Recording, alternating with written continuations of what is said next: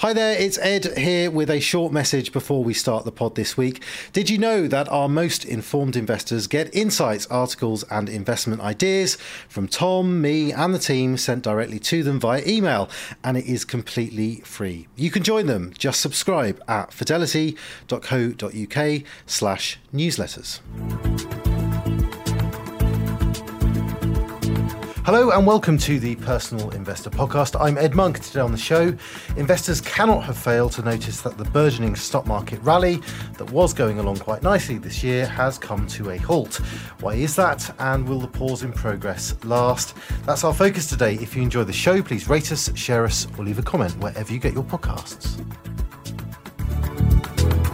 Up until August, stock market investors had been rather enjoying the year so far.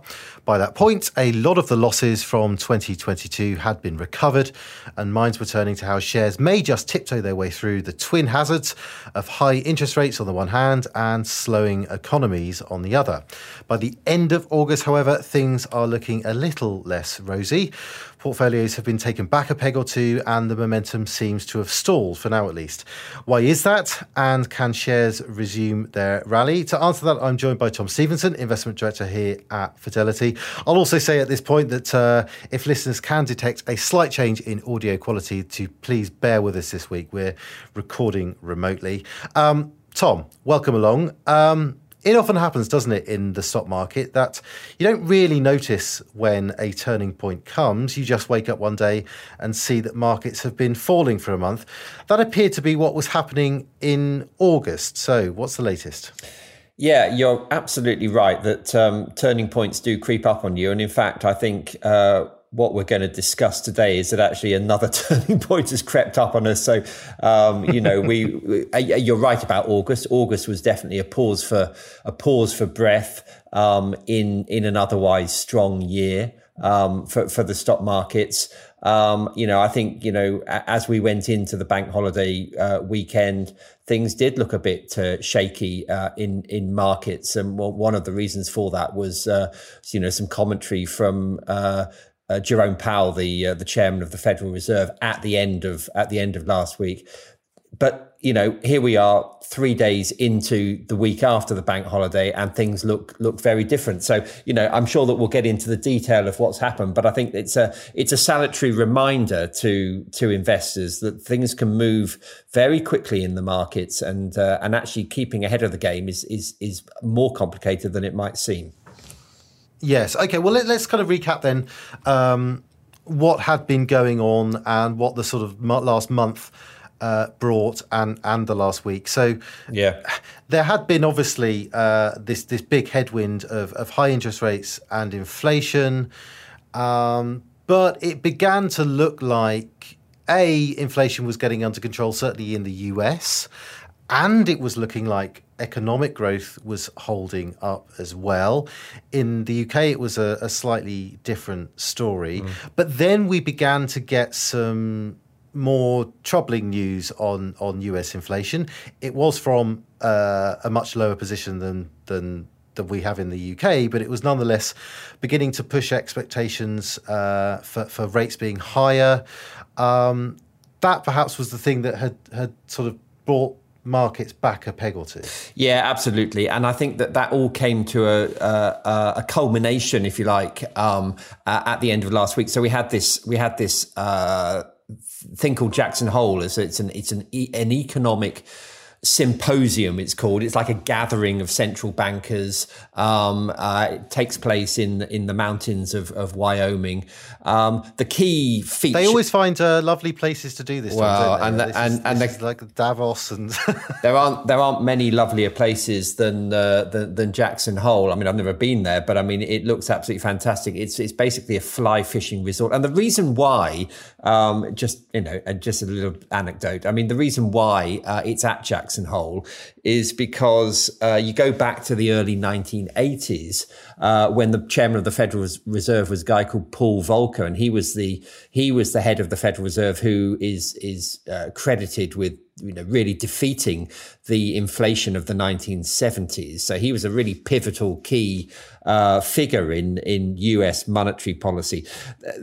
In order to ensure that the chairman of the Federal Reserve would turn up to this event, which is actually organized by one of the regional Federal Reserves, the Kansas Federal Reserve, in order to make sure that he showed up, they staged the event at a fly fishing resort because he was a keen fisherman. So they thought, well, let's put it in this really lovely place up in the mountains, and then we'll get the chairman of the Fed to come to it. So that's the history. That was in 1982, and it's been there ever since. So anyway, end of last week, Jerome Powell was making a speech at this event, and he basically, he said what was actually just almost a statement of the obvious, as he has done the previous year, actually. He said, look, inflation is still too high. We will raise interest rates if we have to, if it's appropriate.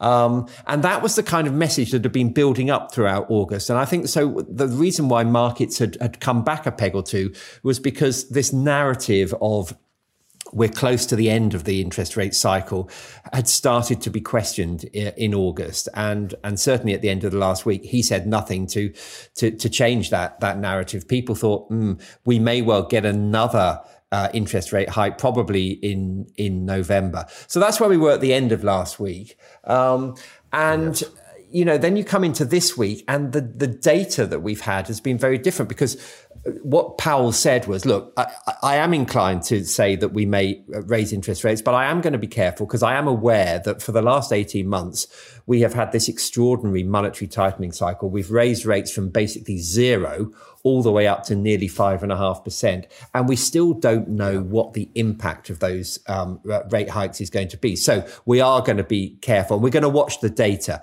This week in the US, there's an awful lot of data coming through. And in particular, earlier this week, we had some very interesting jobs data, which suggested that the number of vacancies in America is much lower than either last month or lower than people anticipated. The consensus of economists was that there would be, more jobs openings available in the US than actually there are. So what that's telling us is that the jobs market is finally beginning to slow down in America.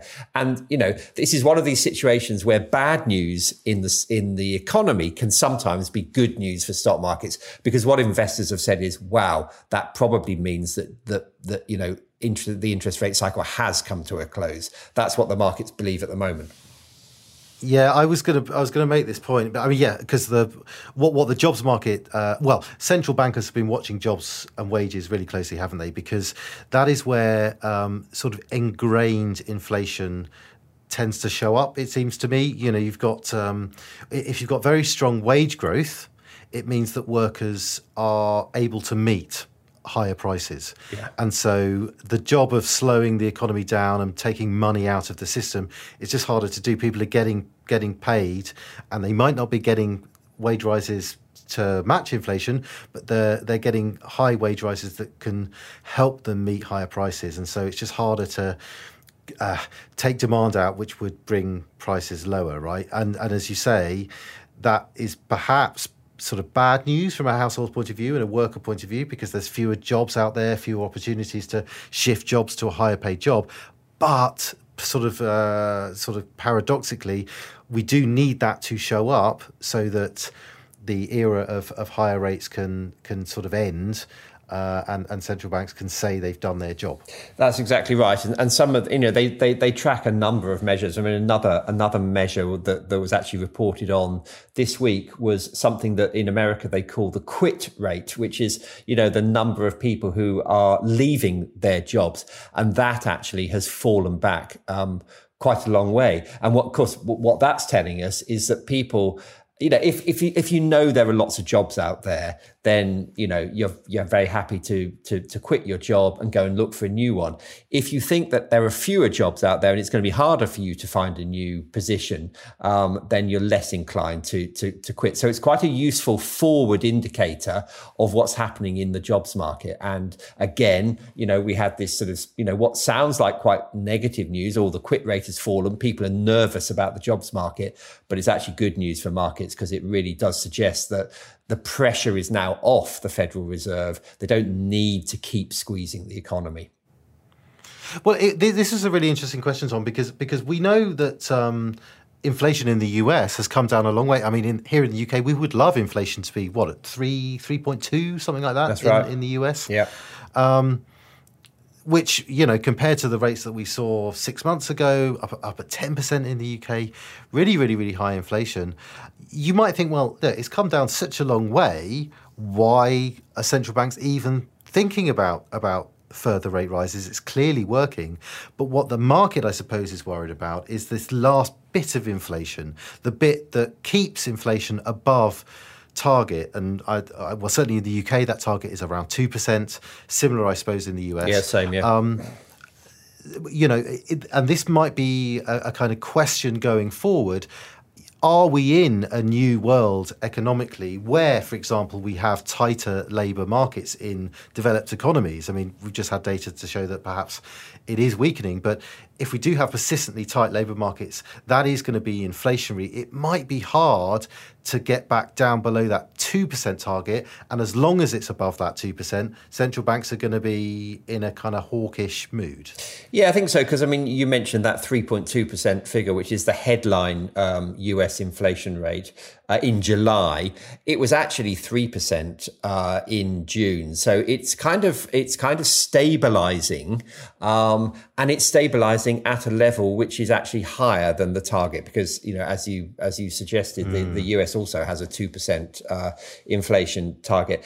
And so there is a question mark: what's the appetite for central banks to tolerate inflation slightly higher than their targets, and that is an open question. I mean, it may be that the Fed is happy for it to be 3%, but it's not its target. And I think that the message from Powell has been that he's not going to stop until he does get it down to the 2% target. So yeah, you're right. High levels of wage inflation feed through into persistent levels of core underlying inflation, and the underlying inflation rate is actually higher than that headline 3.2% rate. It's still, a few percentage points higher than it needs to be. But so there are a lot of moving parts, and also you're right to also point out that it's different in different countries. I mean, here we are in the UK, our inflation rate is still 6.8%. That was the most recent reading that we have. We've still got a way to go. Yeah, indeed. And just finally, on the pod this week, Tom, it's not only the case that, of course, that we've had the US market sort of pause in the last month. The second largest stock market in the world, which is China, of course, that has also had its own separate struggles this year, and in August in particular. What's been going on there? Yeah, well, I mean, so I mentioned this idea, this mismatch sometimes that you get between economies and markets, and saying, well, actually, that, bad news in the economy can be good news in the markets. Sometimes, though, you get bad news in the economy, and it is seen as bad news by investors as well. And that really has been the story in China over the last 6 months or so. Where we've had a real divergence between the fortunes of the US stock market, which has, risen for most of that period, and the Chinese stock market, which has actually continued to fall for the last 6 months. A lot of issues in China, problems with the property market. We've got big property developers. Just today, actually, the biggest house builder in China, a company called Country Garden, has asked for an extension to its loans. It's basically, on the brink of not being able to pay its loans. We've seen a real, not a slowdown, but an absence of a bounce back in consumer demand in the Chinese economy. It was hoped that once China came out of its COVID restrictions, there'd be a big bounce back in activity. Just hasn't shown up, and the authorities have been quite resistant to really re-stimulate the economy, partly because they don't want to re-inflate the property bubble that they've suffered from in recent years. So they've been cautious about stimulus, and that's caused a slowdown in the Chinese stock market. Interestingly, though, I'll just finish up with this, that actually there's also been a bit of a turning point this week in the Chinese market, because we've had a number of quite small, quite targeted measures announced by the authorities to provide a little bit of stimulus, a little bit of easing. And exactly the same thought process is happening in China. Investors are thinking, maybe actually the authorities do want to stimulate the economy a bit. And we've seen a bounce back in the last few days there as well. So again, timing these things is very difficult. Getting ahead of the curve and, being in front of developments in stock markets is very difficult. And of course, that's why we always say, we discourage people from trying to time markets, because it's very difficult to get consistently right. Yeah, and it feels like the months ahead are probably going to be quite volatile for this reason, that the market is waiting for how these big questions are settled around China, but around interest rates and inflation in developed economies as well. Until we get some clarity, it could be a bit 1 month on, 1 month off. Yes, it might be. I mean, we potentially we are looking at more volatile markets, but I would caution people not to be negative about the markets at the moment, because it does feel to me like we are closer to this end of the interest rate cycle than we were, and that I think that more positive news as the economy glides down, this so-called soft landing now looks actually within reach. It does seem to me that actually the Federal Reserve may have pulled off this trick of getting on top of inflation while at the same time not breaking the economy. That's quite an achievement. If Jerome Powell has managed to do that, then he will probably go down in the history books along with Paul Volcker as a very capable chairman of the Federal Reserve. So as you say, there's a lot to unfold. We must wait and see. Well, let's hope that wasn't the kiss of death, Tom, and that you've jinxed his tenure. But for now, at least, let's draw a line there, Tom, because that's all the time we have for now. Thanks an awful lot for joining me. Thanks, Ed. Please note that the value of investments and the income from them can go down as well as up, so you may get back less than you invest. Investors should note that the views expressed may no longer be current and may have already been acted upon. This information is not a personal recommendation for any particular investment. If you are unsure about the suitability of an investment, you should speak to one of Fidelity's advisors or an authorised financial advisor of your choice. Overseas investments will be affected by movements in currency exchange rates, and investments in emerging markets can be more volatile than other more developed markets. Reference to the specific securities should not be construed as a recommendation to buy or sell these securities and is included for the purposes of illustration only. Tax treatment depends on individual circumstances, and all tax rules may change in the future. Withdrawals from a pension product may not be possible until you reach age 55, 57 from 2028. This podcast may not be reproduced or circulated without prior permission. No statements or representations made in this podcast are legally binding on Fidelity or the recipient. This podcast is meant only for UK residents and does not constitute an offer or a solicitation in any jurisdiction in which it may be unlawful to make such an offer or solicitation.